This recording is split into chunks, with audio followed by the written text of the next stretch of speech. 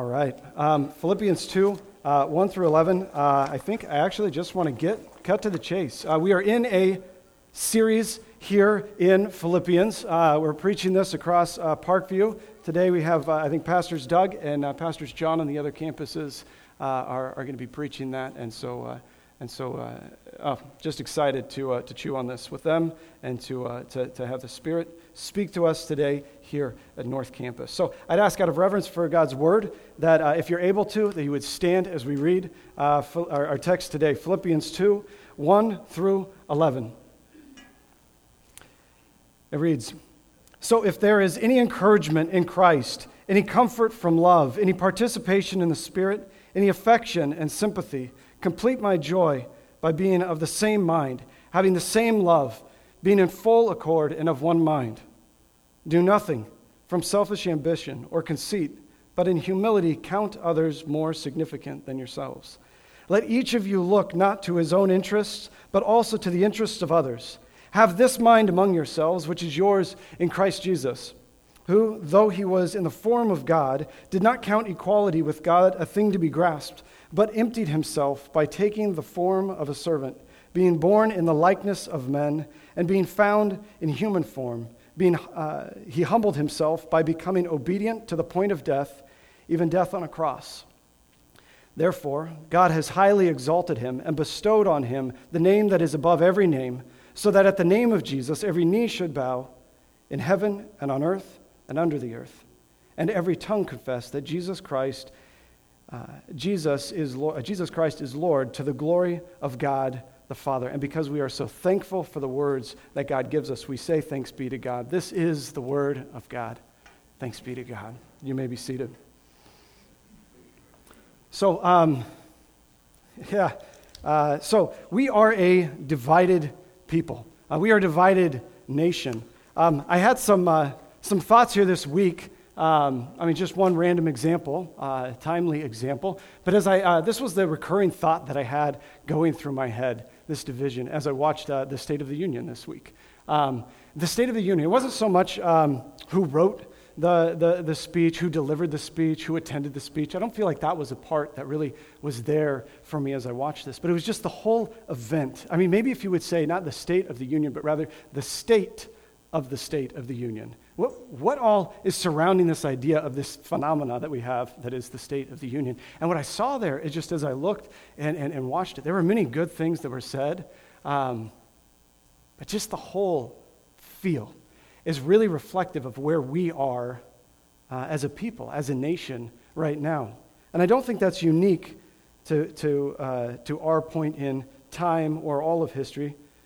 There's just this idea of division that's always really been there. One of the examples that I give, again, I'm not weighing in on the policies or the people here, but just a thought that I saw that struck me. And I don't know if you saw it, I watched it as well. There's this idea that came out. The president says something. He speaks to abortion.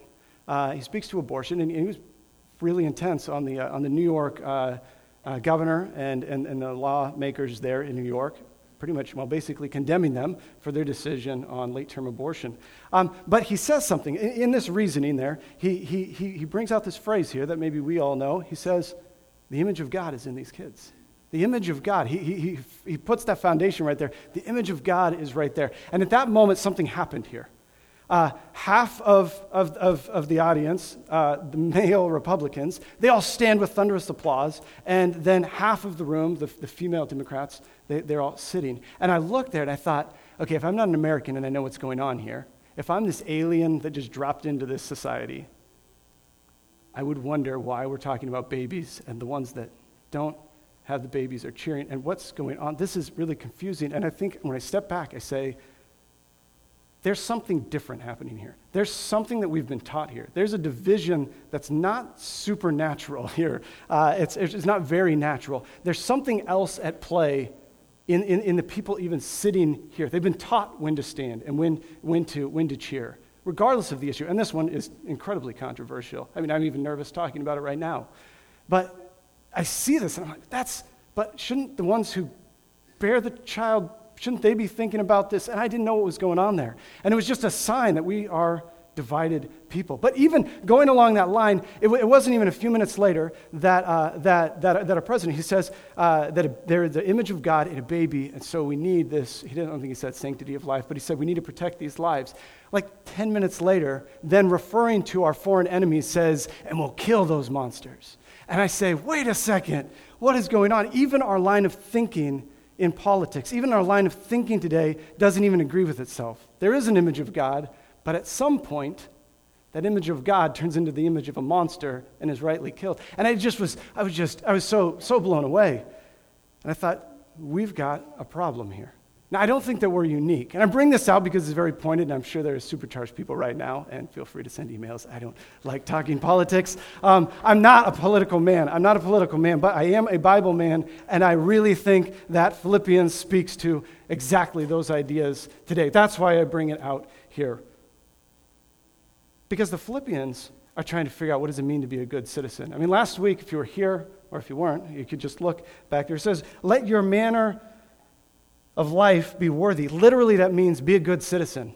I mean, that's the Greek behind there, is be the best citizen you can be. And so we watch these things and we see what does it mean to be a citizen in two kingdoms. We see Paul struggling with this in jail, trying to be a good citizen of both kingdoms, and it means evangelizing the jailer in jail. We're a divided people. I think that we're divided not because we've been taught this thing or that thing. Maybe that's some of it. I feel like we're foxholed. We're stuck in our camp, and we don't really want to poke our head out to engage because we're either going to get blown away or we're going to accidentally commit some atrocities. We don't want to engage in the conversation, so we kind of sit back on the sideline, sending other people out into the front line and shooting them down when they start talking. We don't engage in that well. And especially at the level of Christianity, it's troubling. It's really troubling when we can't even agree as Christians on what that is. So what Paul does here is he doesn't say, hey, I turned on the State of the Union, blah, blah, blah, blah, blah. Caesar isn't the greatest thing in the world. He's not saying that here. Rather than blaming the society that's shaping us, rather than blaming our fallenness, which it's there, and he does that elsewhere, Paul here does something special that I'm so excited about. This has been a difficult passage for me to prepare, to preach. What he does here is he offers a third way. He says, rather than try and figure out what the problem is here or there are some problems. He says, why don't we all just look at this idea of unity? And instead of talking about it this way, why don't we all just take a look, and why don't we all just look that way at the cross of Christ? And then realize that when we do that more, that we're unified in where we're at. So it's a really interesting thing. I want to fix it, stop doing those things. But Paul says, let's all just look at Christ. Let's do this. And in that, be unified. So today, our very simple urge that Paul has for us is be unified in Christ. Now that's super ambiguous. So we're going to flesh that out quite a bit here this morning. But be unified in Christ. But this unity that's in Christ is far deeper and different than what we might think unity is here now today. And so it's a very challenging text, and we'll get into it here now. So we'll move on. The 3 points that I have, if you like outlines, have the same mind. That's going to be the first 4 or 5 verses. Have the same mind. The second point will be look to Christ as the pattern of our humility. And then we'll finish with look to Christ as the point of our humility. Have unified mind and look to Christ as the point and pattern. Be unified in Christ. So let's start here. Let's start working through this. Verse 1 and 2. So I'll summarize it. So if there is any encouragement in Christ, then complete my joy by being of the same mind, which is yours in Christ Jesus. I've just taken out all the filler, and then because we love diagrams here, we've got diagrams. So this is just a simple way to read your Bible and kind of understand, because Paul, when he writes, he has a very small sentence oftentimes, and then he adds a whole bunch of extra things into it and makes gigantic sentences. And so this is how we maybe diagram the sentence. Super nerdy, but it's helpful. He says, if then, that's what he leads off with, an if-then statement. If you have, and then you can read this, just copy and paste, from the text here. Encouragement in Christ, comfort from love, partnership in the Spirit, affection, and then it's elided or left out, of Christ, affection of Christ. I think that's chapter 1, verse 8, the affection of Christ. And then we go down, sympathy, which is also concern, is another word, concern. And then what do we add in there? For one another. If you have these things, then, he's going to get to that, but we'll stay there. You can keep, he says, then complete my joy. See, so if you can actually, can you go back to the last slide? If you have these things. So I want to maybe look at this, flip it a different way, just for the teaching side of it. Maybe it's not to say if you have these things. He says, if you don't have these things, then they might be red flags of your Christianity. I mean, he really is saying this. If you have these things, these are the marks of a Christian. These are some of the marks. And it's not that you have to have confidently mastered every single one of these, that I have only encouragement all the time from Jesus Christ. Now, that's ideal, and that's where we should be, but that's not always the case. If you have comfort from love, from the love of God, from the love of your brothers and sisters, if you have partnership, this is this idea that he's developing in Philippians, this koinonia, this fellowship, this togetherness, and it's in the Spirit. If you don't have these things, then you aren't really a Christian.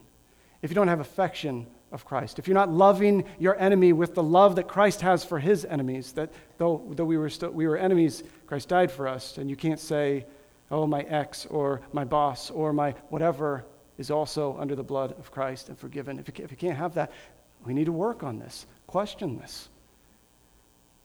He says, if you don't have these things, then question that. But if you do have these things, then what he's saying is, you're a Christian. You're a growing Christian. These are things that are great. And if you have these things, then what do Christians do? Now you can go to the next slide. They get busy completing my joy. Complete my joy. And here's the thing that I just ask, Paul, when I read, I'm like, come on, complete my joy by doing these things. Okay, great. What is your joy? Well, we get that not directly but indirectly. Here are the things he says. This is how we complete my joy, Paul's joy. Being of the same mind, having the same love, being in full accord, being of one mind, having this mind. Just sit there with some of those. What do we see here?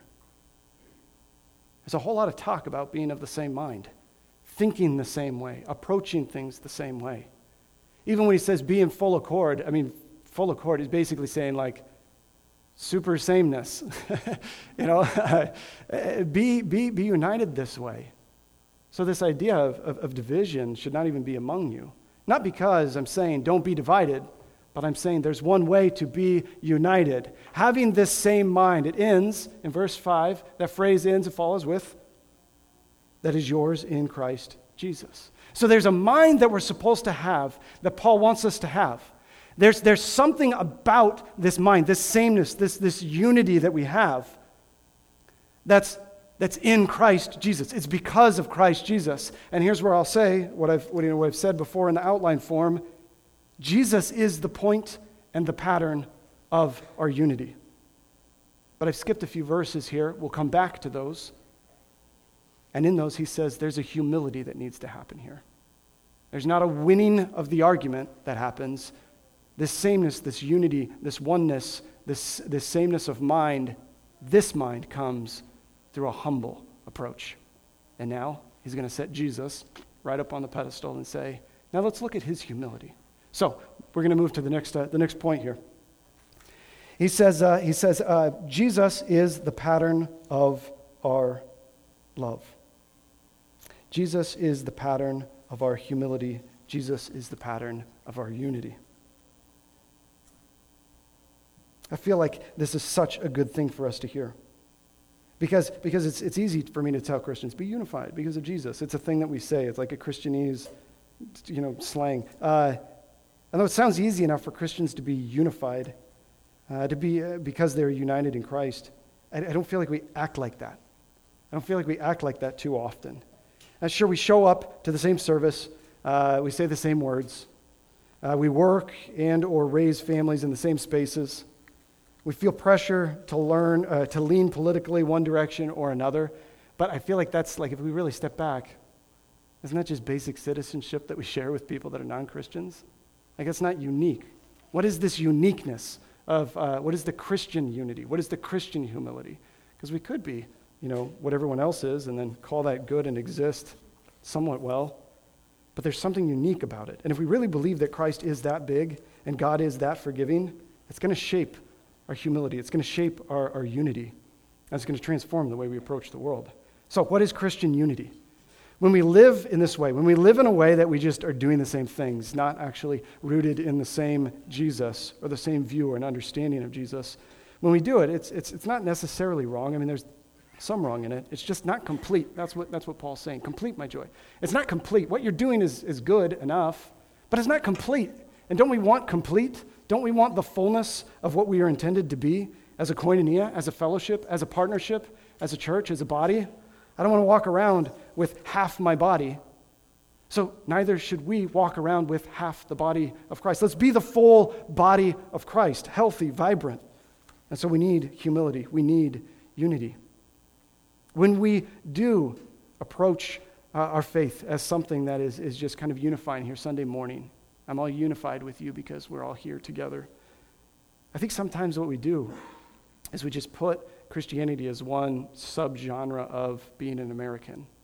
And it's just a thing that we do and part of what we do or don't do. And, yesterday or later this afternoon, I'll be a big sports fan.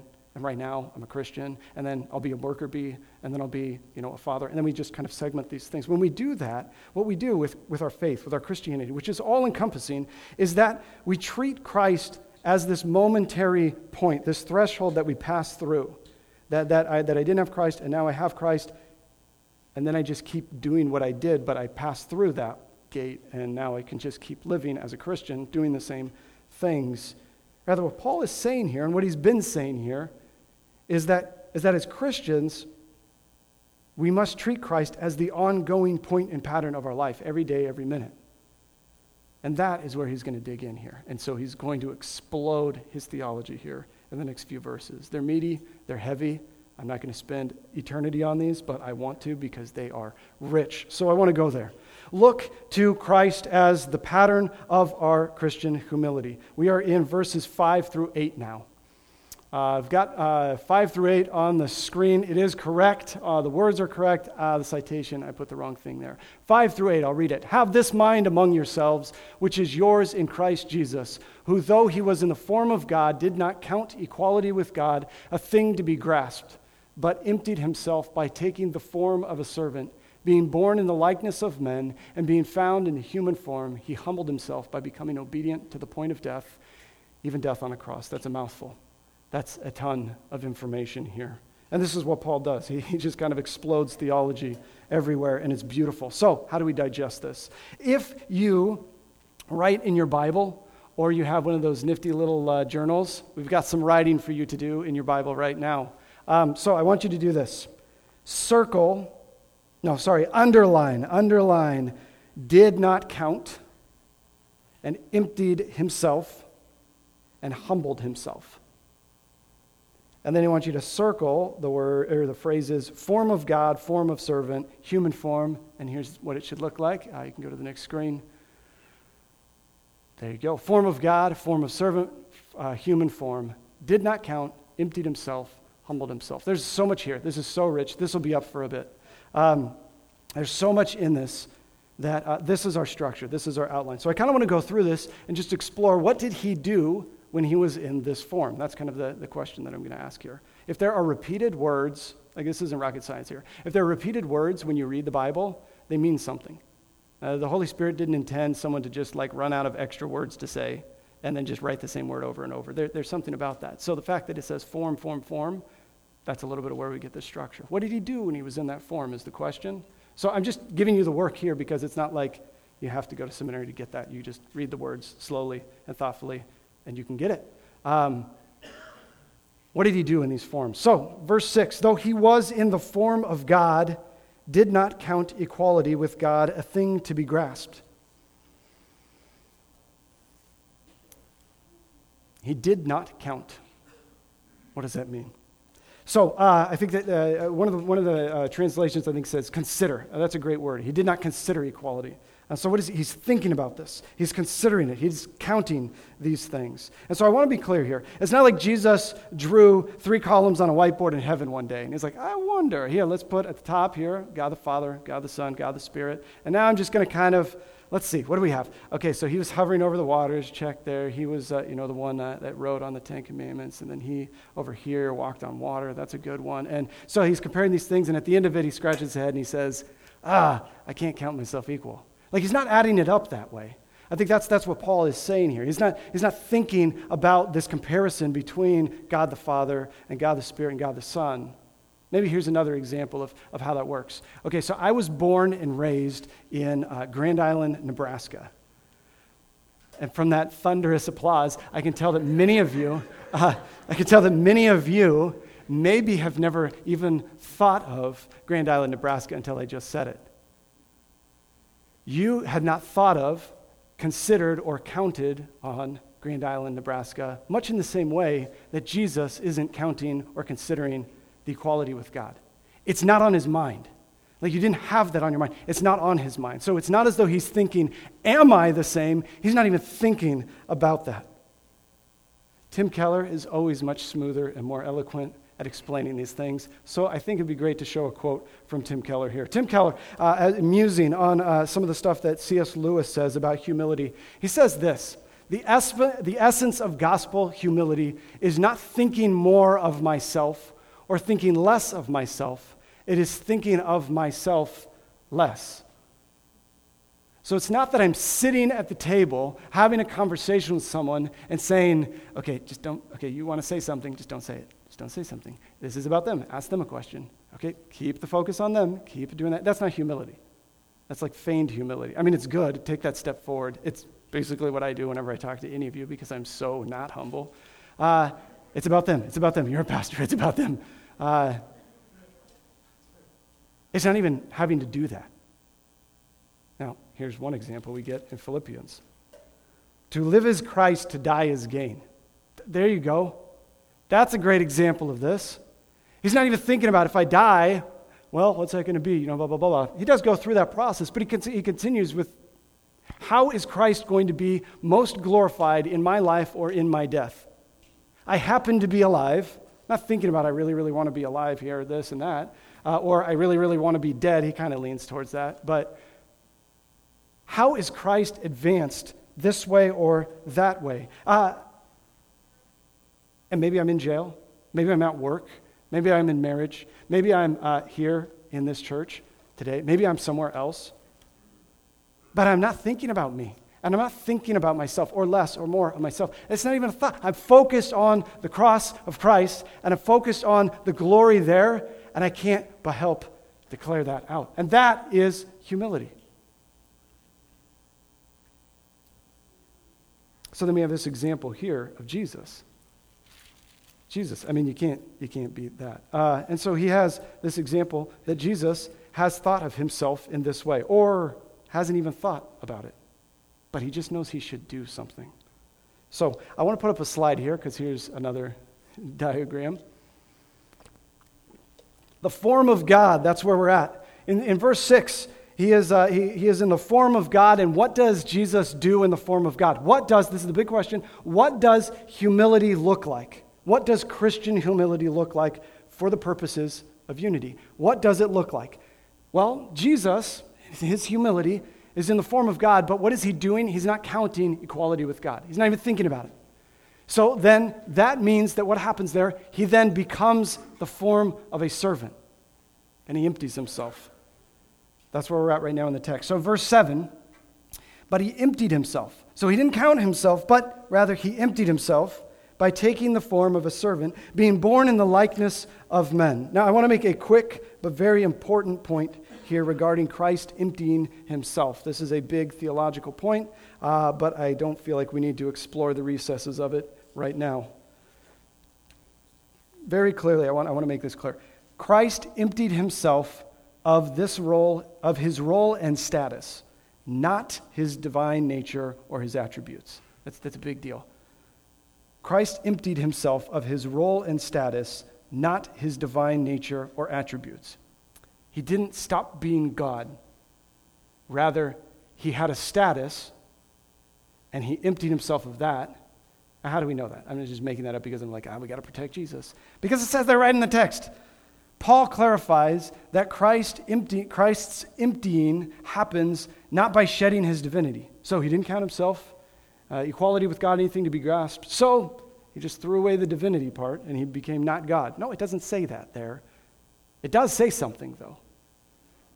He says he didn't count equality something to be grasped, but, same thought, he emptied himself by taking the form of a servant. So that emptying of Christ is that the second person of the Godhead, Jesus Christ, the Son, laid down his role and status, becoming not only fully God, but now also fully man by taking the form of a servant and a suffering one at that. This is what happens. Though in the form, high status of God, he doesn't even think about this. This is humility. And so he takes on the form of a servant because this is part of God's divine plan that a suffering servant would be there. And it's really fun that though sometimes we think we have to become servants, like the text here suggests that he says, what does it say here? Taking the form of a servant, being born in the likeness of men. He puts those as the same thing. It's like if you're in the likeness of man, you're also kind of a servant. I think that's an interesting thought there.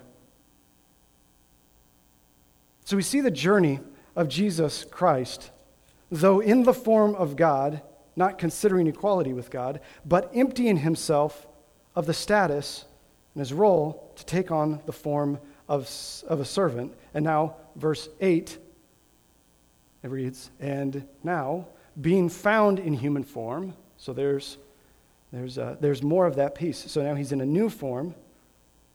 He humbled himself. He wasn't done.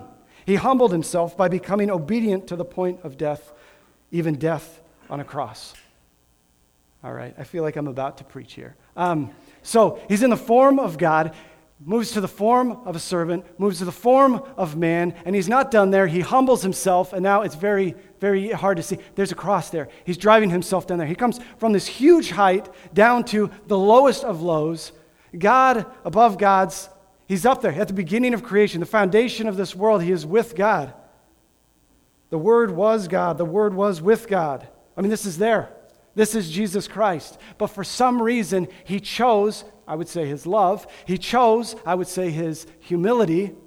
He chose to follow the will of God, driving himself down from heaven into this fleshly body and not stopping there as this like Hercules, half God, half man, I can do whatever I want. He takes on the form of a servant, not arrogant, but humble.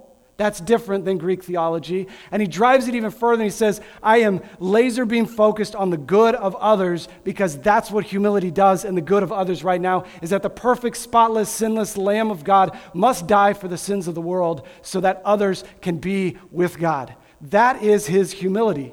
He's not thinking, I need to get out of the way. He's thinking, how can I leverage my role and my status so that they can be here? That's humility. That's different than what we think of sometimes. 2 Corinthians 8:9 says it this way. For you know the grace of our Lord Jesus Christ, that though he was rich, yet for your sake became poor, so that you by his poverty might become rich.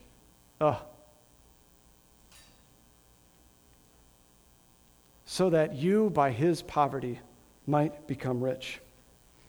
Now, pastor, professor, preacher Charles Spurgeon was preaching a sermon on this text right here, and he says something very similar to what Paul is developing in Philippians 2. He says it this way. He says, oh, for the words to picture the humiliation of Christ. What leagues of distance between him that sat upon the throne and him that died upon the cross. Oh, who can tell the mighty chasm between the heights of glory and the cross of deepest woe? Trace him, Christian. He has left you his manger to show you how God came down to man. He hath given you his cross to show you how man can ascend to God. Follow him all his journey through. Oh, that's beautiful. For the words to picture the humiliation of Christ. His humility is the mind that we should have. Have this mind among yourselves. Be this kind of humble. And what does that mean for us? As we look at this, we can see that, I'm a little hesitant to say it, but I think it's helpful. Don't take it too far. Though we are in the form of Christ, we are brothers and heirs with Christ. Though we are in that, we shouldn't consider ourselves equal to Christ, but rather should take on the form of servants in the way of Christ. What does that mean if I do it that way? I know that sounds strange. You're not Christ. So in your dealings with people, you're not the answer. You're not the solution to the problem. How many times does a pastor do this? How many times do we do this? Where we say, well, I think I hear what's wrong. Here, let me help you fix that. Why don't we say, oh, that's tough. That's difficult. Let's figure out how he fixes it. Let's go that direction. Because I could tell you, it's just going to be so freeing in your life if you finally embrace forgiveness. If you finally forgive that person that is just a wretch and you can't forgive. That'll be great. But what if we looked at the cross of Christ and our sin and the bigness of God so long that we are compelled to reflect the forgiveness that he has for us? If I understand how much I am forgiven, that's going to the cross first, then won't I just naturally forgive out of gratitude? Won't I just naturally see that the sin in the other person is sin in the other person and not that the other person is Satan himself? We don't do that so well. But when we coach each other, sometimes we coach each other that way. Hey, here's how we could fix this problem. Yeah, I don't know. We've got some financial problems. Oh, maybe we could just budget this way or that way or this way or that way. Maybe we could figure out what's making this difficult. Maybe we could figure out the idea of maybe our addictions are leaking some of this money. Maybe we could understand that maybe our discipline. Maybe we could understand that some of our choices. Maybe we could understand that we can have a confidence in Christ that is here and is real. And so we can make different decisions, not using our money to cover up the identity that we wish we had. That's already there in Christ. That's going to the cross first. And when we do that, I love that we're doing the soul care thing. We call it soul care, but I really want to call it what it is. Instruments in the Redeemer's hand. We see ourselves as conduits of God's grace. We don't carry the electricity. We're the conduit, and his grace flows right through us. We are instruments in his hand. We are not the solution. We are not the worker.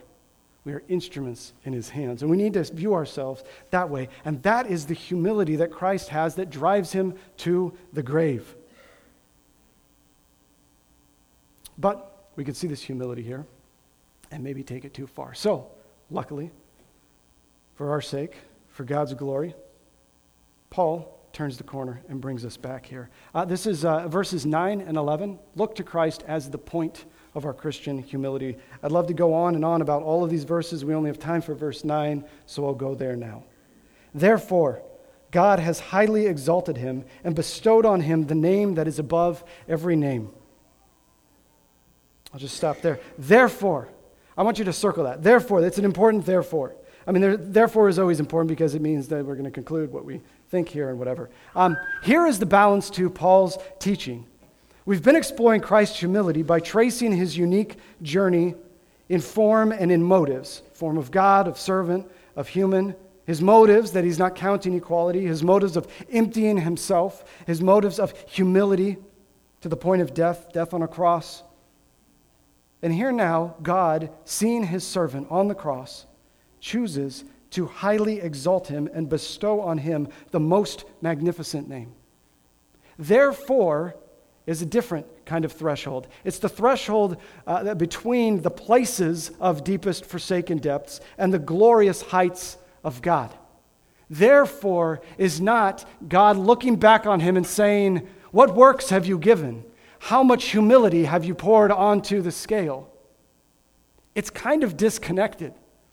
It says, therefore, because Jesus was in the depths, and God is a loving and merciful God, he chose out of his goodwill, therefore, seeing him, to to take him up to the name above all names.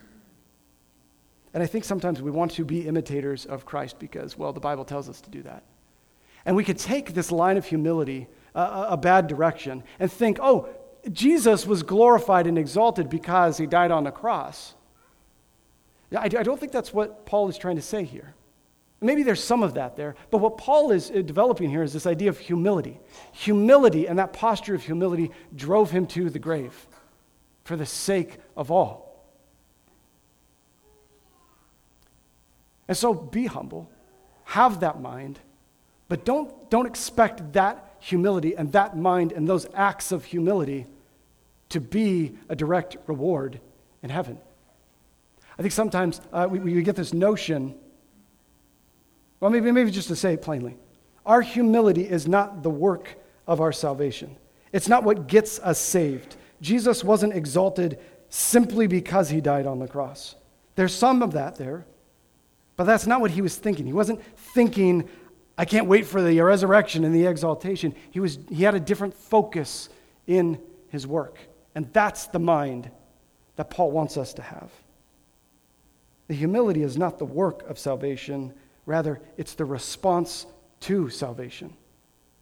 We are humble people not because we need to save ourselves through our humble acts, but rather we're humble people because we understand that there is a very big God who has saved us, and we couldn't have done it ourselves, and so we must be humble. I mean, if we continue this works righteousness of humility, of always trying to choose the lower route, the servant route, what Paul is kind of correcting us to here, as he says that this is going to strip Christ off of the cross. It's a ceaseless Catholic penance that Luther saw, and he said, we've got to stop this. We must reform the church. This was some 500 years ago they had this conversation. We can't keep confessing out of our need to get enough confession, enough guilt, enough shame on the table. That's there. But if we don't know that Christ has forgiven that, and we know that that's resolved, then we're always going to be trying to be saved by our posture, our humility, our unity. And that's not what he's going for here. So he really is making a fine tune on this humility. Be humble, be unified. The only way to true unity is through humility, but humility is not what saves you. Christ saves you. Your humility is simply a response. So at this point, he develops this distinct Christian humility. Our humility is distinct because it rests on a holy, loving, and just God. That's different than the rest of the world. Our humility rests on a sinless, crucified, and risen Savior, and it's bound together by a partnership in the Spirit. That's different than the world's humility. That's different than the world's unity. And only through that can Christians rightly come back to the table from a very different direction and truly engage as unified people. So now that we've gone through all that, and that was pretty deep, I want to kind of come back up here a bit. Now that we've effectively, what I would say, scratched the surface on Christian humility, what might the response of humility look like for us today? We're able to go back and rightly read verses 3 and 4. I'll read them aloud. Our kids will return, and we'll continue on. Do nothing from selfish ambition or conceit, but in humility count others more significant than yourselves. Let each of you look not only to his own interests, but also to the interests of others. There's a lot in here. I feel like my task today is to set us up to think about this. Really, the homework, if there is homework, is to read verses 3 and 4, because there's a ton of application in here.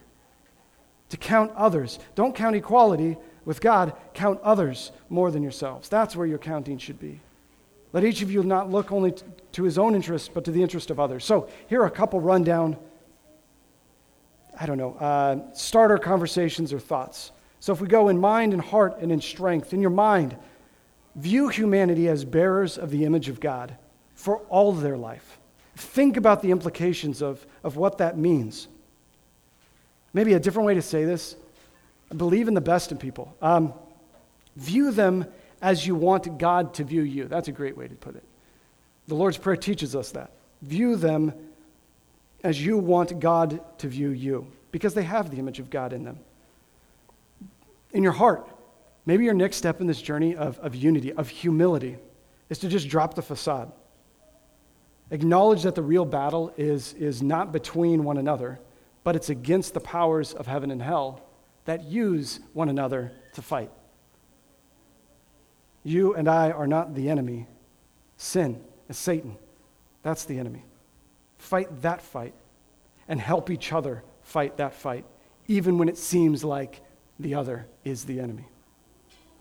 That takes forgiveness, true forgiveness, lasting forgiveness, forgiveness that actually doesn't bring it back.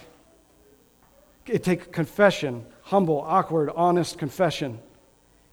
And it takes embracing being teachable. Now, this is the pattern that Christ gives us. This is the way of true humility. This is not what we see in our culture often, if at all. And in strength, in your mind, in your heart, and your strength, serve. I feel like that was a pretty easy one. Just find ways to serve people. I don't feel like you have to hit this deep theology of serving to understand and be formed by the practice of serving. So we're just getting everybody signed up to serve here for the next quarter at Parkview North, and doing some of the stats. More or less, 75% of our regular attenders are actively serving. That's nuts. That's wonderful. That's a good nuts. That's fantastic. So nice job. But when you're serving, if you're not 25, you can sign up to serve. What a great opportunity. You know who you are. But if you are serving, then there's something else that you can do, because it's not simply go and do this task because we're building a machine. I don't think that's what Paul's saying here. He says we're part of the body of Christ. So when we serve, let's think about how we are serving. How does the body work? If I'm greeting, what is this part of the gospel that I'm presenting to people in my hospitality? If I'm making coffee, though it's excellent and wonderful and so very time-consuming, it's worth it.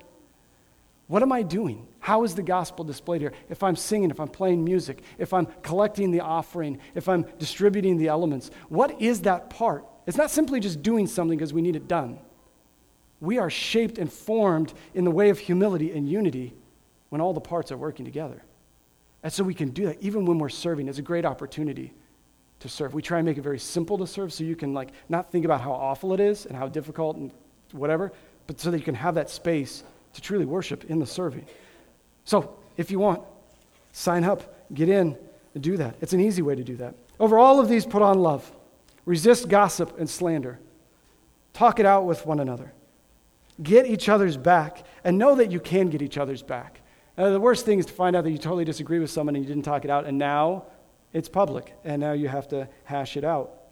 But get each other's back, because we're brothers and sisters. We should be united. Get each other's back, even if it's at the cost of your own name. Even if your coworker or your spouse dropped the ball, don't throw them under the bus. It's tough, but it seems like the way of Christ. And even small corrections can build into bigger, longer, lasting corrections. Pursue excellence in life. Live worthy lives of the gospel. I'll finish it here. In a divided time of increasing division, unity won't come from the loudest voice, the party with the most seats in this or that term, the most powerful military, the most momentous movement, and any of those finally winning or imposing their view. It will come from humility. It will come from deep and costly humility. Selfless, not considering others, but others first.